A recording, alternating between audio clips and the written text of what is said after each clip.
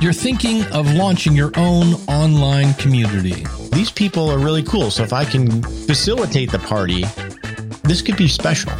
But there's got to be more to it than just throwing out your shingle. It's like anything. If you want to learn how to ride a unicycle, you go watch a YouTube of somebody who already knows how to do it. And maybe you reach out and say, hey, how did you do that? Which is exactly what I did, because I wanted to find out what works. That you have to find out what it is that's unique about your community and why people want to be there. And maybe what doesn't. We lost about a third of our membership.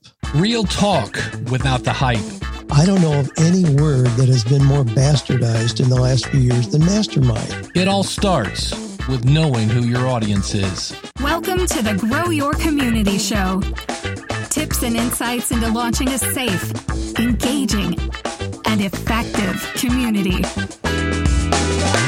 GrowYourCommunityShow.com